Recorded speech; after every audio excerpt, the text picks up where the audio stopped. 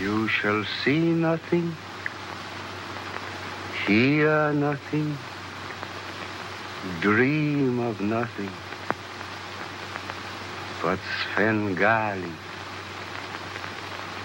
Svengali, Svengali.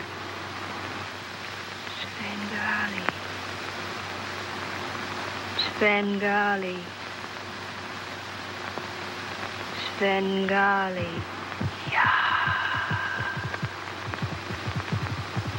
That is right, You're driving down a desolate highway. You turn off onto a lonely dirt road. After a long distance, you see your destination.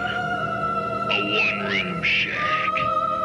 It looks old and deserted, but from it, you hear weird sounds. Something draws you closer. Do you dare open the door and step inside? Do you dare enter the haunted shack? And now, your host for Haunted Shack Theater, Uncle Yaya.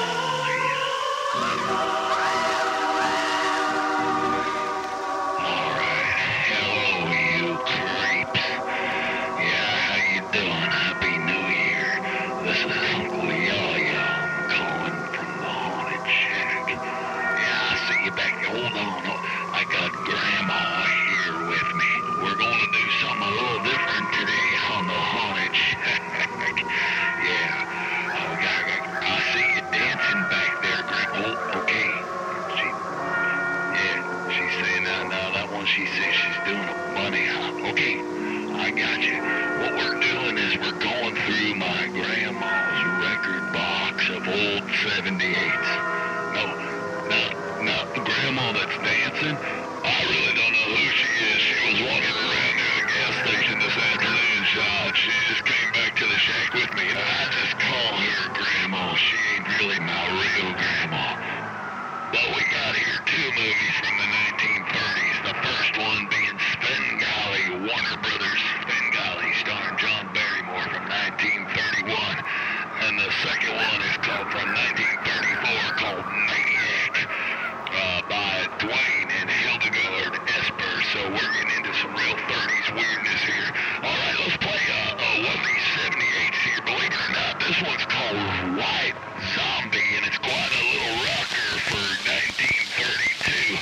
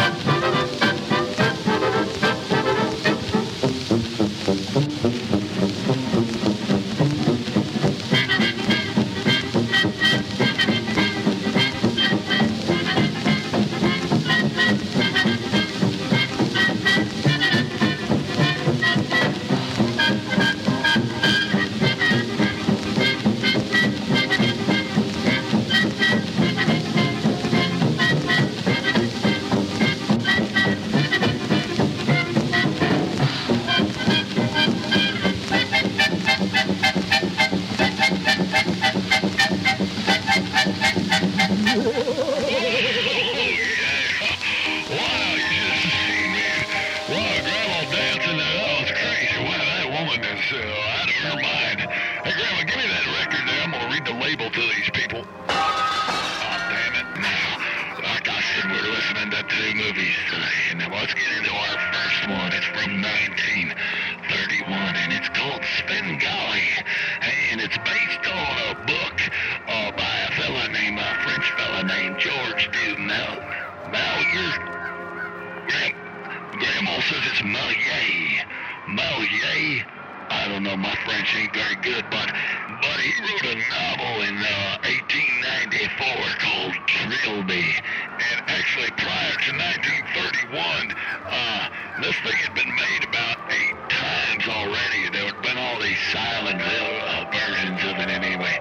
But Warner Brothers made this movie in 1931, and that's just a huge year if you're a horror movie fan, because that's the year Bela Lugosi, he did Dracula and Murders on the Rue Morgue, and Boris Karloff did the first Universal Frankenstein, and Dr. Jekyll and Mr. Hyde was made that year, and also even Freak. So it was a year that horror just really kind of broke wide open in the popular culture. Okay, now it's set in Bohemian Paris of the 1850s, and everybody in this movie starts off, they're kind of poor, struggling artists. And our movie opens up, and Svengali is at his piano. He's practicing. Madame O'Ray is going to show up at the door, and she's going to be greeted by Svengali's assistant, a fellow named Gecko. Here we go. Svengali, 1931.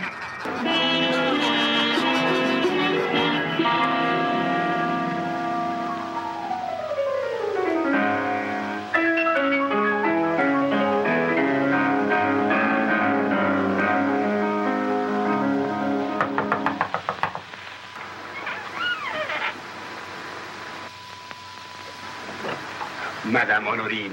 Bonsoir, Gecko. Madame. Monsieur? Monsieur? Oh, Monsieur, he's composing.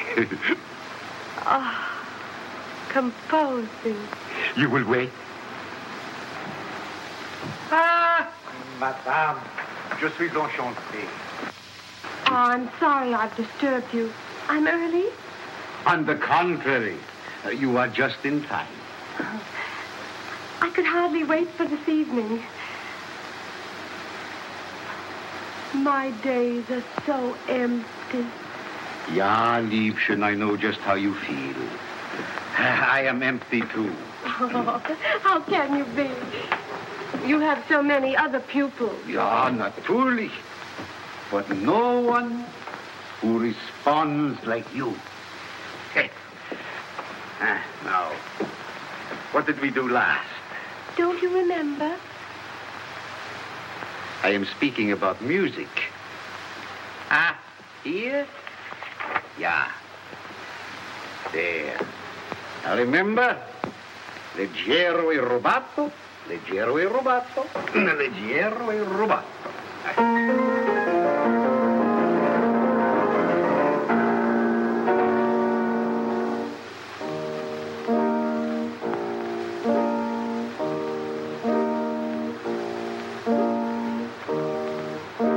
Come on, come on. We're off on the hunt when you hear trumpets blowing. Everyone has such fun when the tally goes going.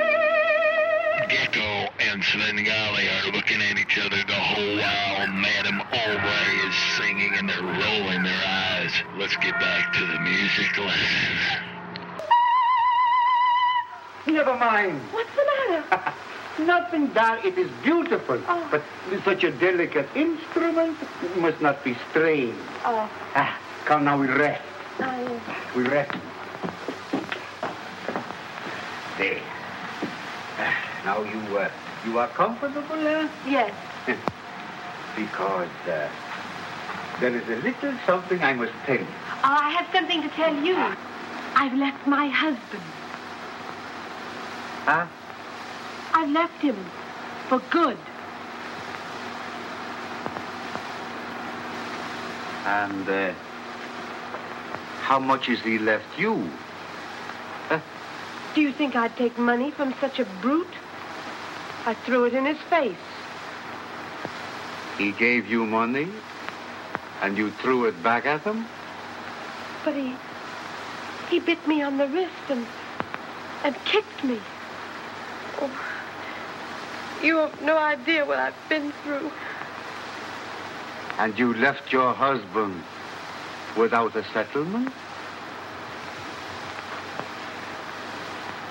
I've come to you just as I am. With no settlement at all? Nothing? Nothing. Except me.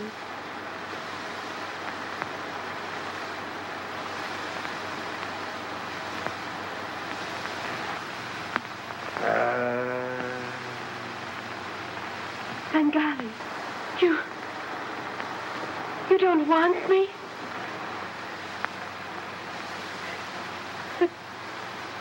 But you promised. My voice, it's yours now to make us both famous. But you told me so often that I've no other place to go. There's only you left. I worship you, Bengali. I'd even die for you. So she just looks up at his face at one moment and starts to back away. And we see a silhouette of Svengali from behind. And she can't take whatever Svengali's doing, and this is what really makes him a monster.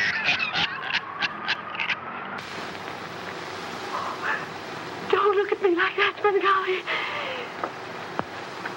Don't look at me like that. Take your eyes off me, Bengali.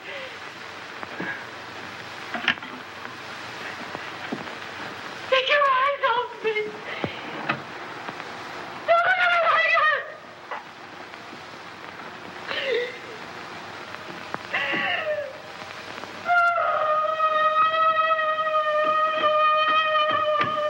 Now we cut to a newspaper showing that there's been a suicide in the river, and it's Madame O'Ray. Now some time's elapsed, and Gecko comes in.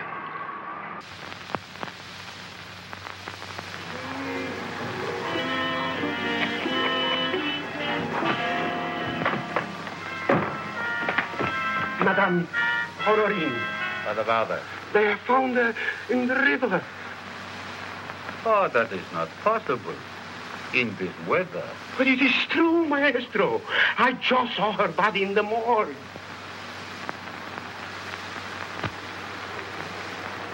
In the morgue? Yes, Maestro.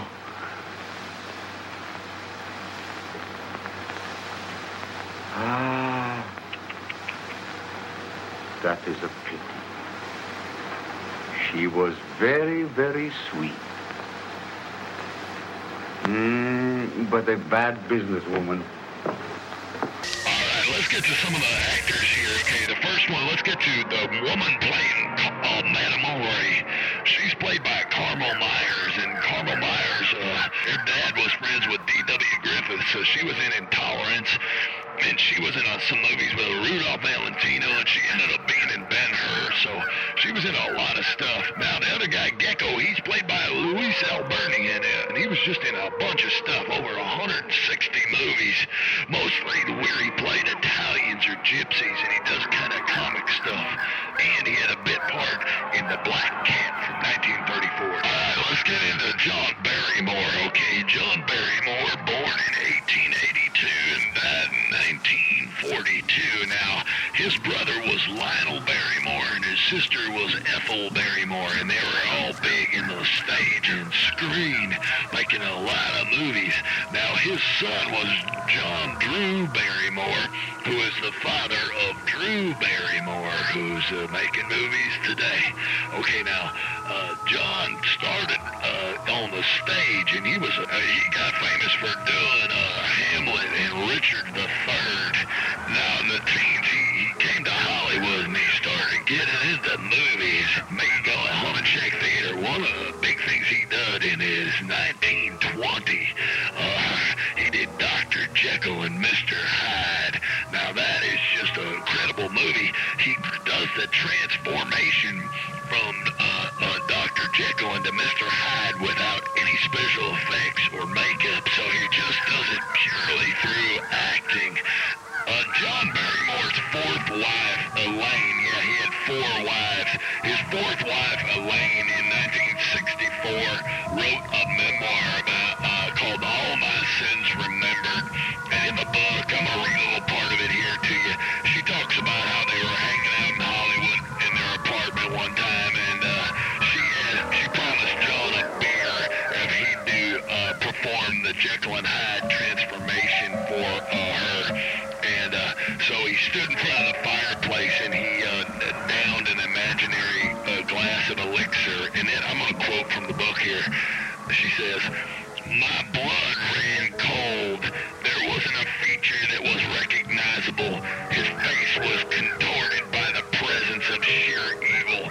One wasn't frightened of death at this monster's hand, but of the unknown. The look of lechery did not spell rape or violence, but something unheard of, so loathsome that man had still to articulate it. I almost fell faint." So, in 1922, he played Sherlock Holmes, and in 1926, he was Captain Ahab in The Sea Beast, which is, Herman Melville's Moby Dick story.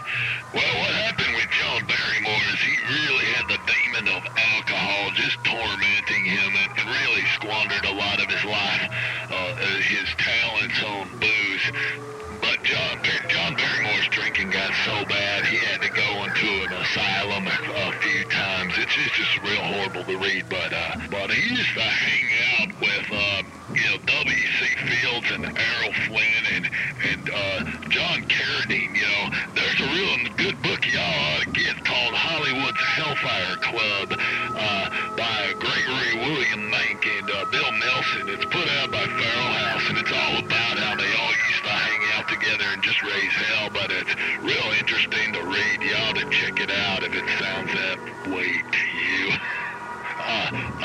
A year or so back, I went to a thing at the Silent Movie Theater in Los Angeles, was doing something to promote the book, the Farrell House book, Hollywood Hellfire Club. And they played Svengali on the big screen, and they had this one clip from someone who did an interview with John Barrymore at he had a huge Spanish-style mansion in the Hollywood Hills, and they went to it, and the thing was like out of the Addams Family. He had suits of armor, and it looked like a castle, and he had a whole room that was just full of taxidermy. He had one whole wall, which was nothing but black birds, like crows and different kinds of birds that all happened to be black. They were all stuffed, and they took up one whole wall. He had a bear. He had all kinds of stuff. Like I said, it was out of the Addams Family, and he was quite a character. He was hamming it up for the camera. He looked like a guy who would be real fun to hang around with and have a drink with. Svengali and Gecko go to visit one of their artist friends, and while they're there,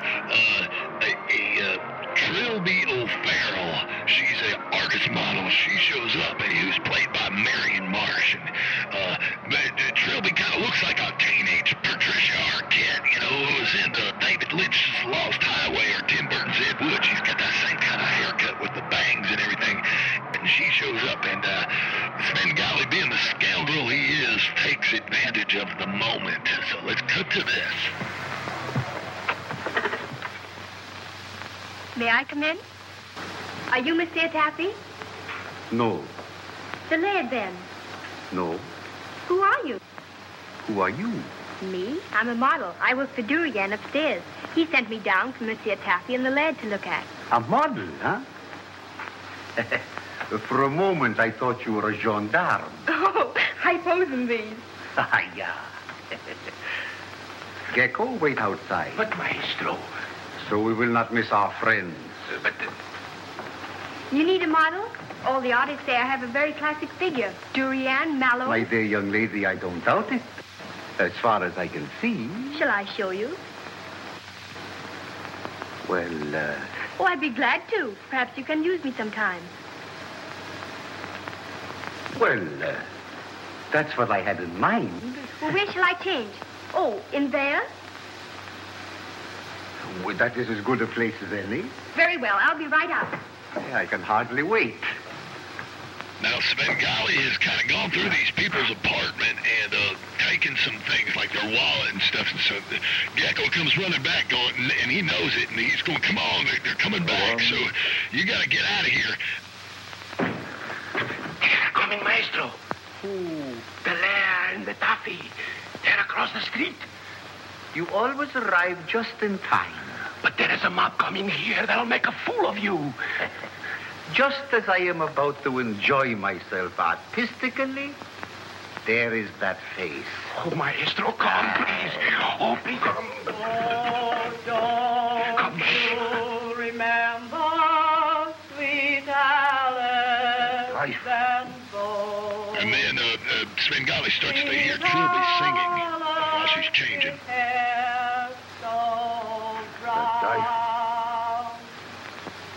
Fabula. People with voices like that should not sing. Come, Evil fool that shows you know nothing. The roof of her mouth must be like the dome of a cathedral to push out sounds like that. Come, Maestro. Follow me. Come, quick, Maestro. Come. Wonderful! Did you hear the volume, Gecko? But the tone is terrible. For you, a rough diamond is like a piece of coal. I gotta find out about that room. I gotta find out how I... All right, so Svengali comes back the next day to find Trilby because now he's in love with her voice, and it's going to be his next conquest. Tarts for supper. Yes, and you won't get any if you don't come and play for them. I don't feel like playing the piano. No, I don't feel like playing it now. I want to talk to you seriously. Yeah, I want to talk to you about your voice. Oh, that's a good one. Well, you tell me next, I wonder. You don't understand. I look for you everywhere today. I went to Durian, Mayo. There is no Trilby. Where you been, huh? Oh, I had one of my funny headaches and didn't work all day. Headache? Yes, but don't tell anyone. They'd send me home. Ah, poor Liebchen. Oh, it's nothing. It'll go away like it always does. Possibly I can take it away for you right now. Oh. I mean it. It is so easy. Sit down, I show you. Can you really take the pain away? Yeah, now you sit there quietly and do just as I tell you, huh? Now, you look at pretty Svengali. Looking at you is a funny way to cure my headache, Svengali. Yeah, I know. Now, don't be afraid. Look me right in the eyes, Liebchen. Right in the eye. If you can really cure my head.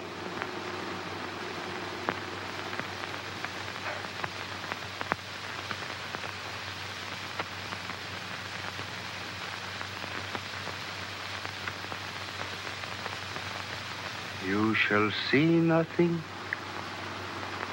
hear nothing, dream of nothing but Svengali, Svengali, Svengali. Svengali. Svengali. Svengali.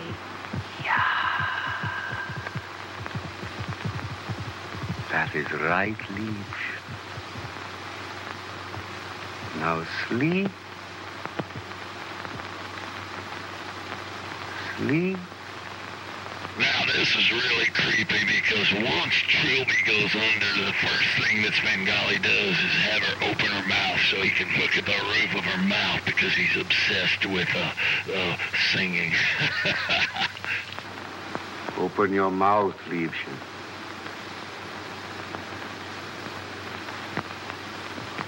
Wide. I was right. A soundboard like an angel. The roof of her mouth is like the dome of the Pantheon. The headache, Liebchen? You go away. What's happening there?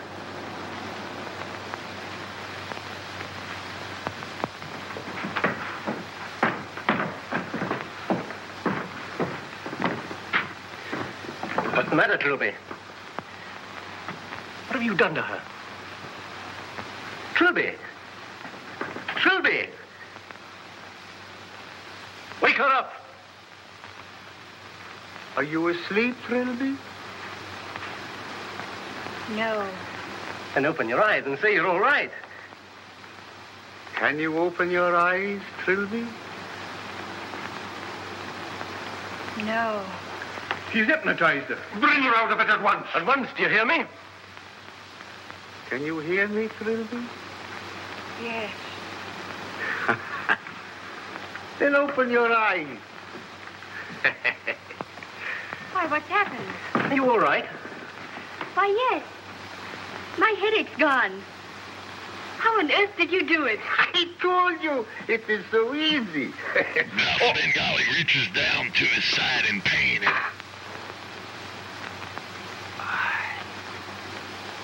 What's the matter?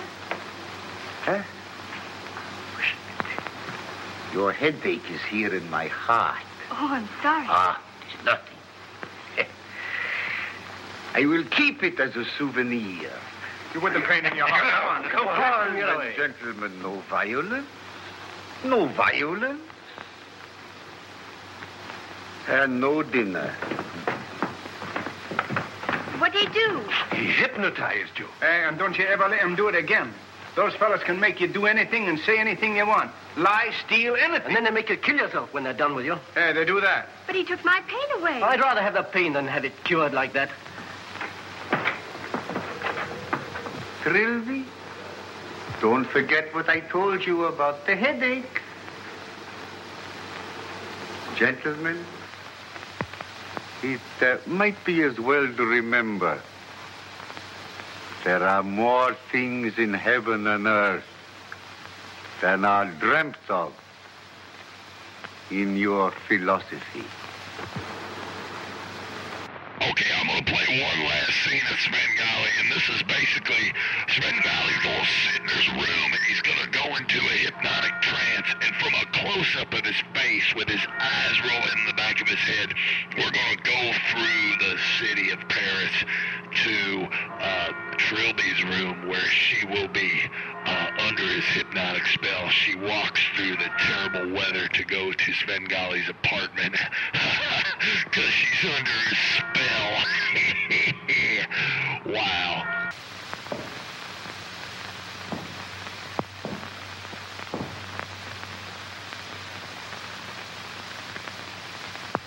Come in, my dear.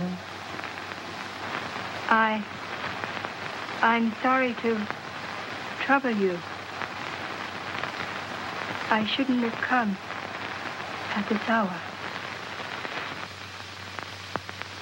Oh, it is no trouble at all. It is never too late to trouble Svengali.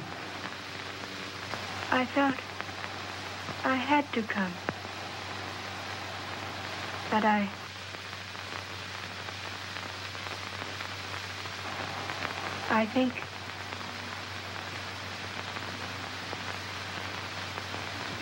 think I better go now. Come in, my dear child. It's cold out here.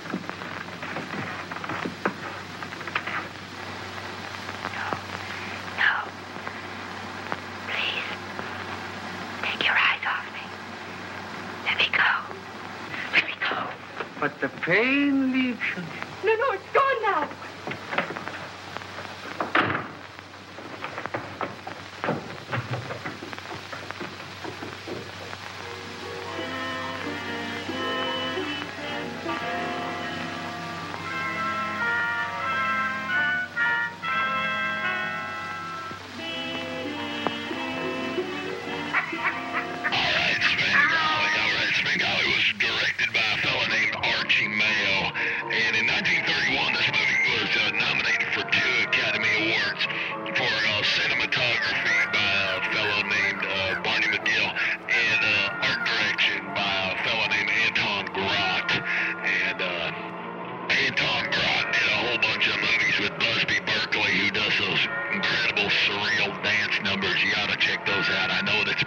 And it sounds kind of something that you wouldn't like on the Haunted Shack Theater, but trust me, it's crazy stuff. The guy that did the screenplay for this, his name's J. Grubb Alexander, and he also did The Man Who Laughs from 1928, and that's just a great silent film that you ought to check out. So anyway, I got this DVD, and it's made from Alpha Video. It's a real budget video DVD house, and go check them out at www.oldies.com. Yeah, you can buy this thing for $5 or $6, and it's well worth it, and the picture looks good for being a budget DVD. Anyway, all right, let's put on some music, and the grandma, she's still dancing back there. We're going through old 78s and everything. Now, I'm going to put on something. This is probably my earliest kind of horror record, whatever you want to call it, a horror-themed dance record that I own. It's from 1921. It's called The Hoodoo Man. Let's play this, and then we're going to get into Maniac from 1934. Haunted Shack Theater. Whoa, yeah, baby.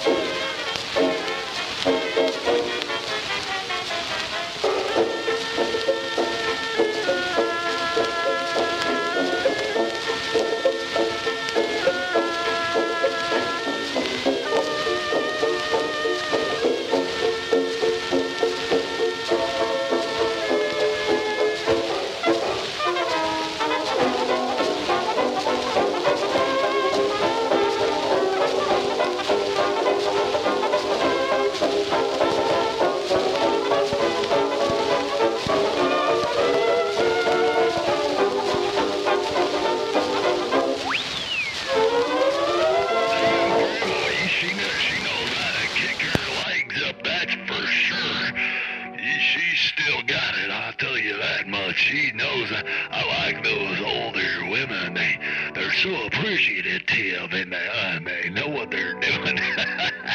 You do, Grandma. Ooh, all right, now she's doing a Charleston. Okay, all right. She says these are what the dances that they did in the 20s and the 30s.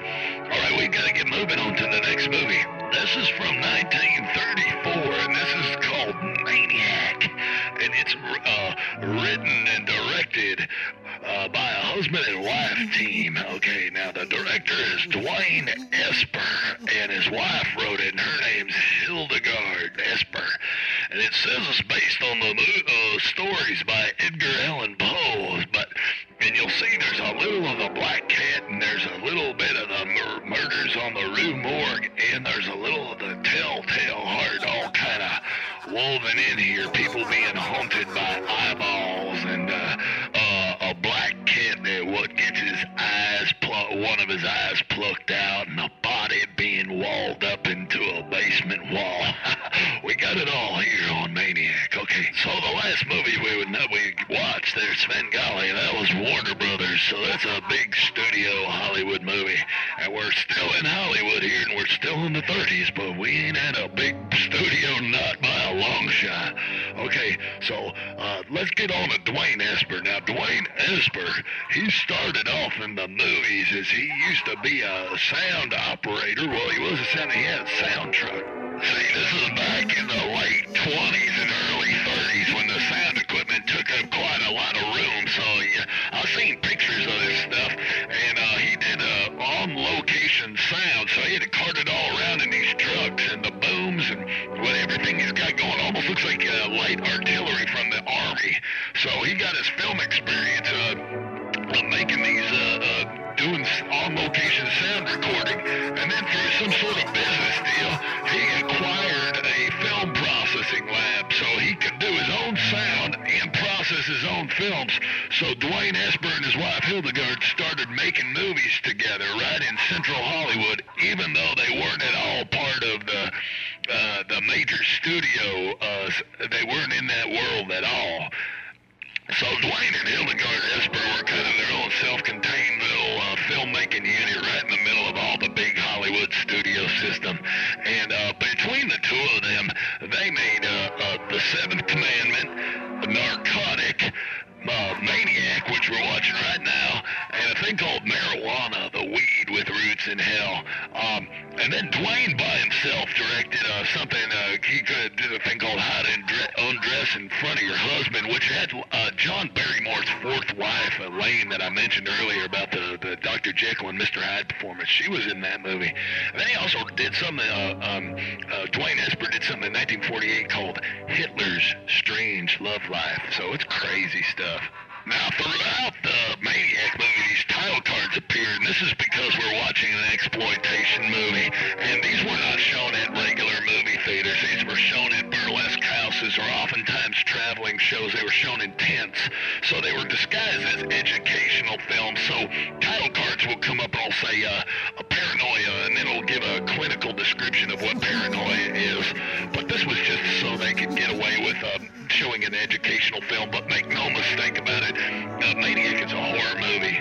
We'll see. Now, this plot is like a car that's out of control. You don't have no steering wheel on it. It just goes everywhere. But you know what? That's what makes it really great.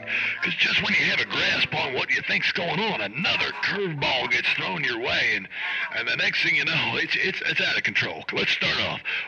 So we have Dr. Meyer Schultz, who's sort of a modern-day Dr. Frankenstein, and he's living in a bungalow in Los Angeles and probably Hollywood, and he's doing experiments in his lab there. And he has an assistant with him who is a wanted by the police, out of work vaudevillian stage actor. So our scene opens up, and Dr. Meyer Schultz is telling his assistant, I want you to use your acting abilities to give me a body to experiment on. So here we go.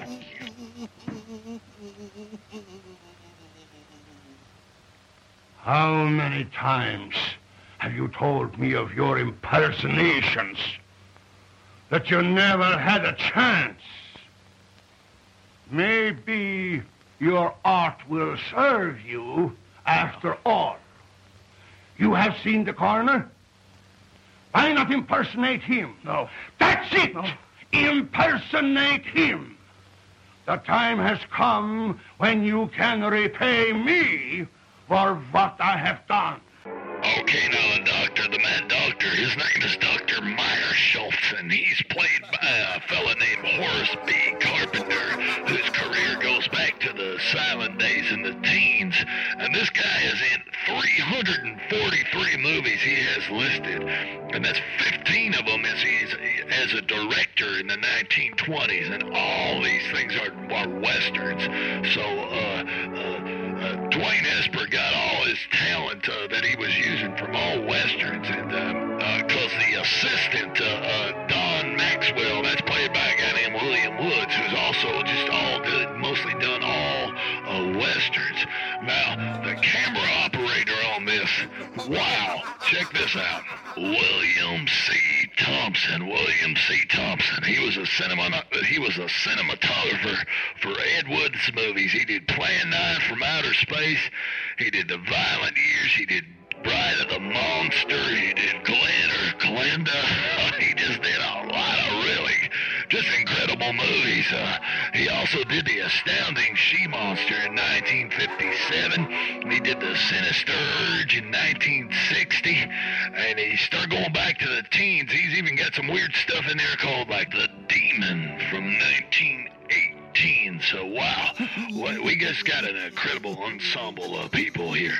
Okay, now, let's go, and the Mad Doctor and his assistant are going to sneak. He's going to dress up like the coroner, and they're going to sneak down to the morgue and experiment on a body. File number 26941. Maria Altura, 24, suicide. Carbon monoxide gas, not claimed. Perfect. But we'll have to work fast. Unlock the side door and back up the cart. But watch out for the guard. And as soon as he's out of the way, we'll take her out of here. So they put this huge needle into this girl's shoulder who's dead in the morgue, and they revive her, and this is just like something out of H.P. Lovecraft. It's just like that movie, The Reanimator. She opens her eyes. So they sneak her out of the morgue, and they take her back to the place. And now the doctor, he wants another body. So he starts asking the guy, you gotta go get me another body, just in case you didn't think we had enough already. The thing is, you just hold on to your seat. Stuff's gonna get even weirder. Cases like this has the element of doubt. What I want is a victim with a shattered heart. Yes, a heart that I can replace with this beating thing I have forced life back into. You will get me such a victim, Maxwell. It will be my supreme accomplishment.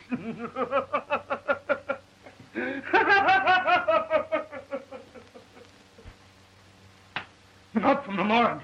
They'll get suspicious. I don't care where you get it. From the morgue, from the streets, the undertaker. Get one! The end will justify the means.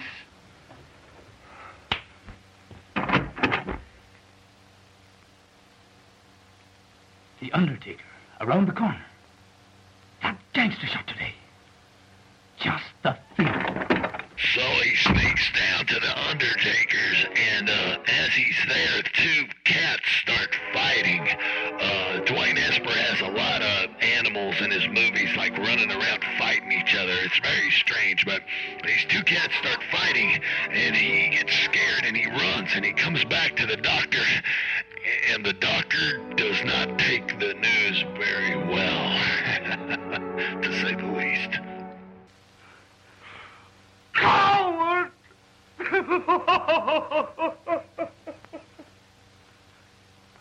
Oh, you fool!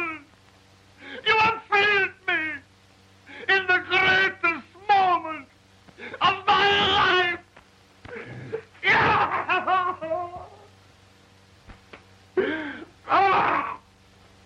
So this doctor is just crazy, and he's just screaming at his assistant, and he pulls a gun out of a drawer, and he gives him the gun, and he says, I got an idea. You shoot yourself dead, and I will bring you back to life because you know I can. And now the guy knows the doctor's lost his mind.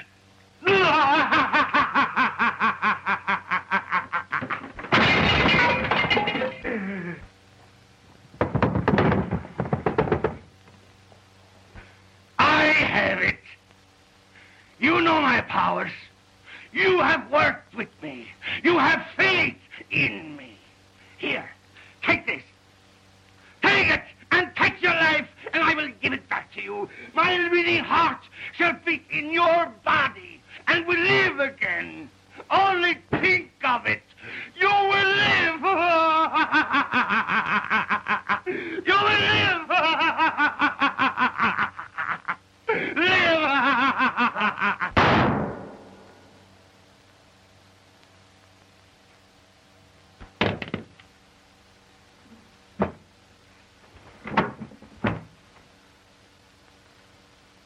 So the assistant shoots Dr. Meyerschultz dead, and then he doesn't know what to do, and there's a buzz at the door, so he answers it, and it's a woman who's got a man with her who's having hallucinations, but he is the orangutan murderer, the straight-razored orangutan murder from Edgar Allan Poe's story, Murders on the Rue Morgue.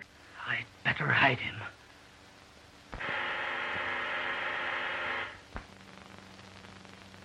Dr. Meyerschultz, please. Why, he isn't here. How terrible.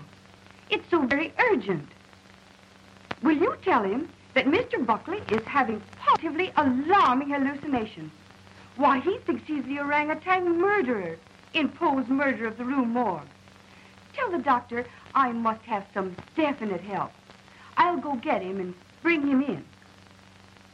So she gets Buckley, and Buckley's played by a guy named Ted Edwards, who is in a bunch of Fatty Arbuckle comedies in the teens and 20s.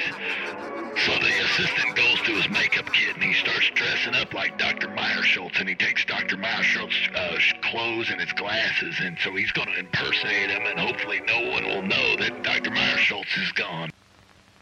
Not only do I look like Meyerschultz, I am Meyerschultz. I will be a great man.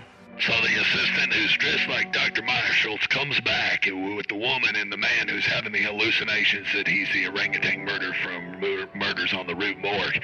And he decides, I'll just send these people away. I know, I'll inject this guy with some water, which I'll say is a serum, and that'll be a placebo. He won't know. He'll go away. He accidentally injects him with a vial of something called super adrenaline. I'll give him a shot to relieve the nerve tension. May help him. We'll try that first. Take off your coat.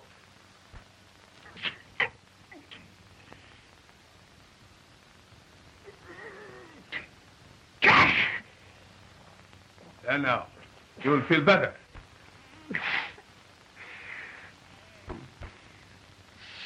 Let me. Doctor, he seems to be getting worse instead of better. Oh.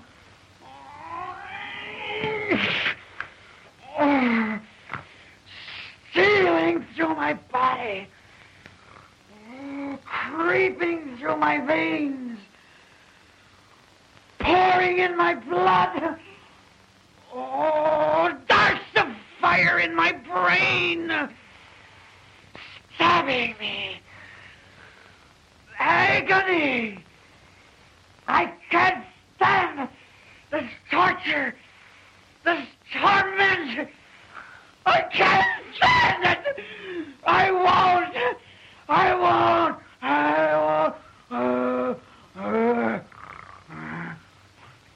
So the guy starts foaming at the mouth, and he just jumps up and goes crazy. What was in that hypo?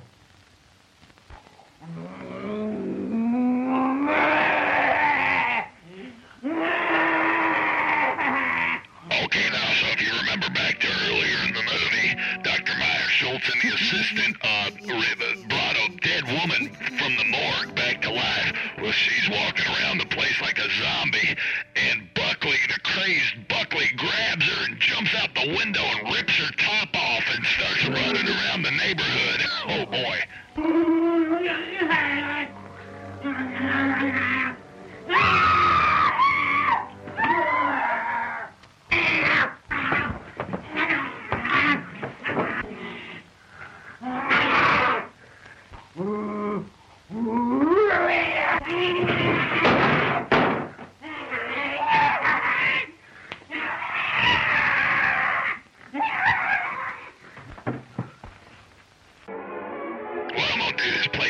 Something real quick. At this time in the movie, the police start getting wind of what's going on. They start going around the neighborhood and they're interviewing some of the neighbors. So I'll just play you some of those just to show you that even the neighbors in this movie aren't really normal. Do you know Dr. Myers Schultz and his assistant, Don Maxwell? Sure. They're sort of queer, I'd say. There's lots of queer goings on up there. Why, they even brought a dead dog back to life once. Well, that sounds very remarkable to me. It may be, but to my notion, those that monkeys with what they got no business to gets queer sooner or later. Maybe you're right. I know I am. Why, I even heard a shot up there last night. Why didn't you notify the police? That's their business, not mine. Those that monkey what they got no business to gets queer sooner or later. That's the truth. Now, the next neighbor is this old man who's got just thousands of cats in his backyard, and they're all kept up in cages, and this guy does cat fur and cat meat. It's very bizarre. How many cats have you? What's the matter, rats? Oh, thousands of them. Right here in my backyard. Thousands? Yeah, I got 1,000 cats, too. Want to see them? What's the idea? You sell them? No. It's my own idea. I'm in the business.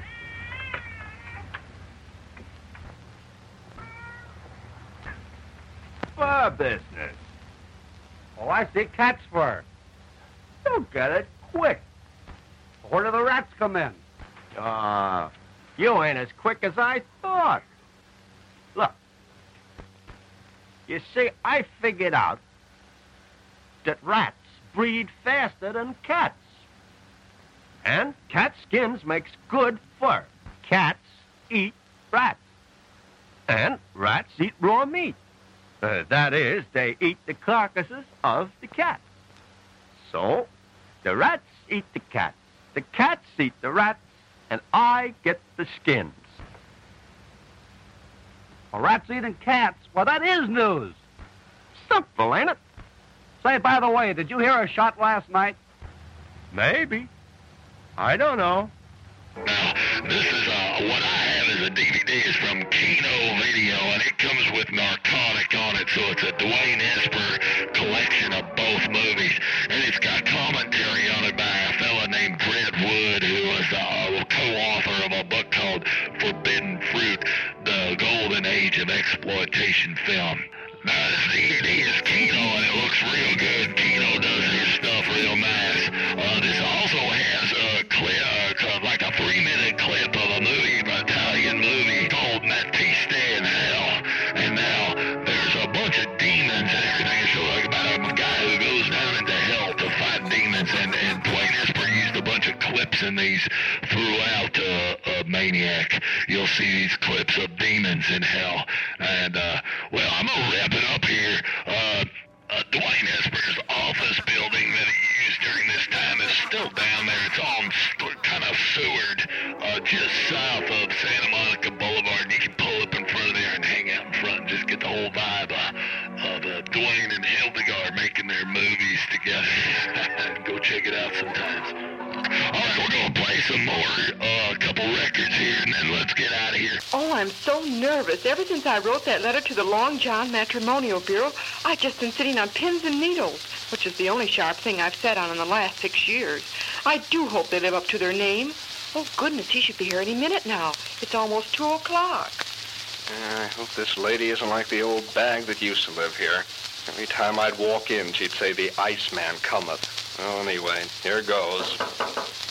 Oh, Oh, you're right on time. Do come in. Huh? Oh, thanks, lady. Say, you're different from the last one I had to deal with. Oh, you've done this before? Yeah, I had to deliver my stuff to the gal that lived here before you moved in. Well, that's quite a coincidence.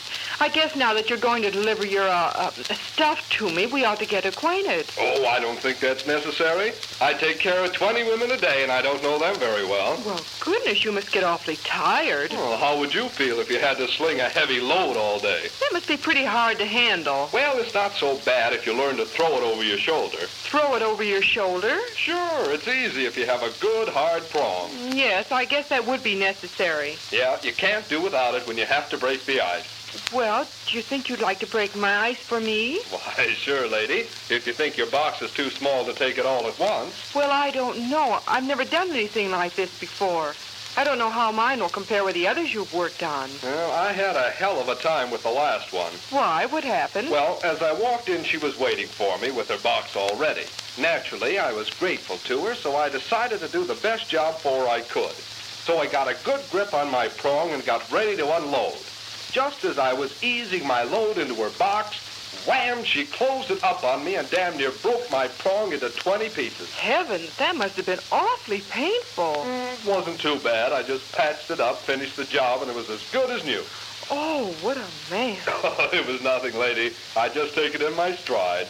Why, if you'd worked with as many boxes as I have, you'd know what I mean. Well, I hardly think that I can do the type of work that you do. Well, of course not. You don't have what it takes. No, I guess not. Well, lady, now, how large a load do you think you could take today? Well, I don't know too much about these things. First of all, ma'am, do you have the proper drainage? Well, the usual, once a month. Hell, lady, once a month. That should happen every day. It should only happen to you.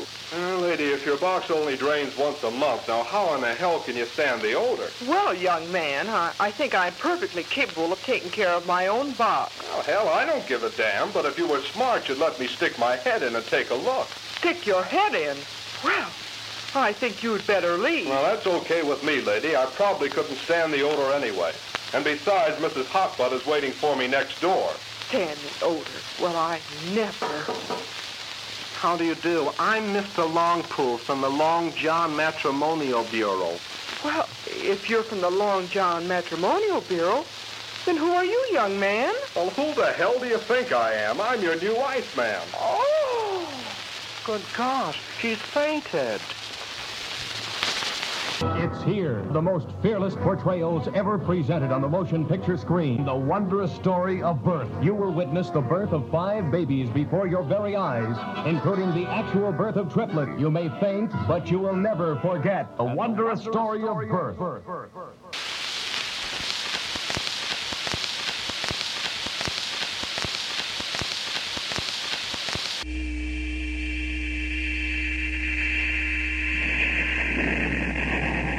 Be with us next Saturday night at 11:15 for another action-packed thriller on Shock.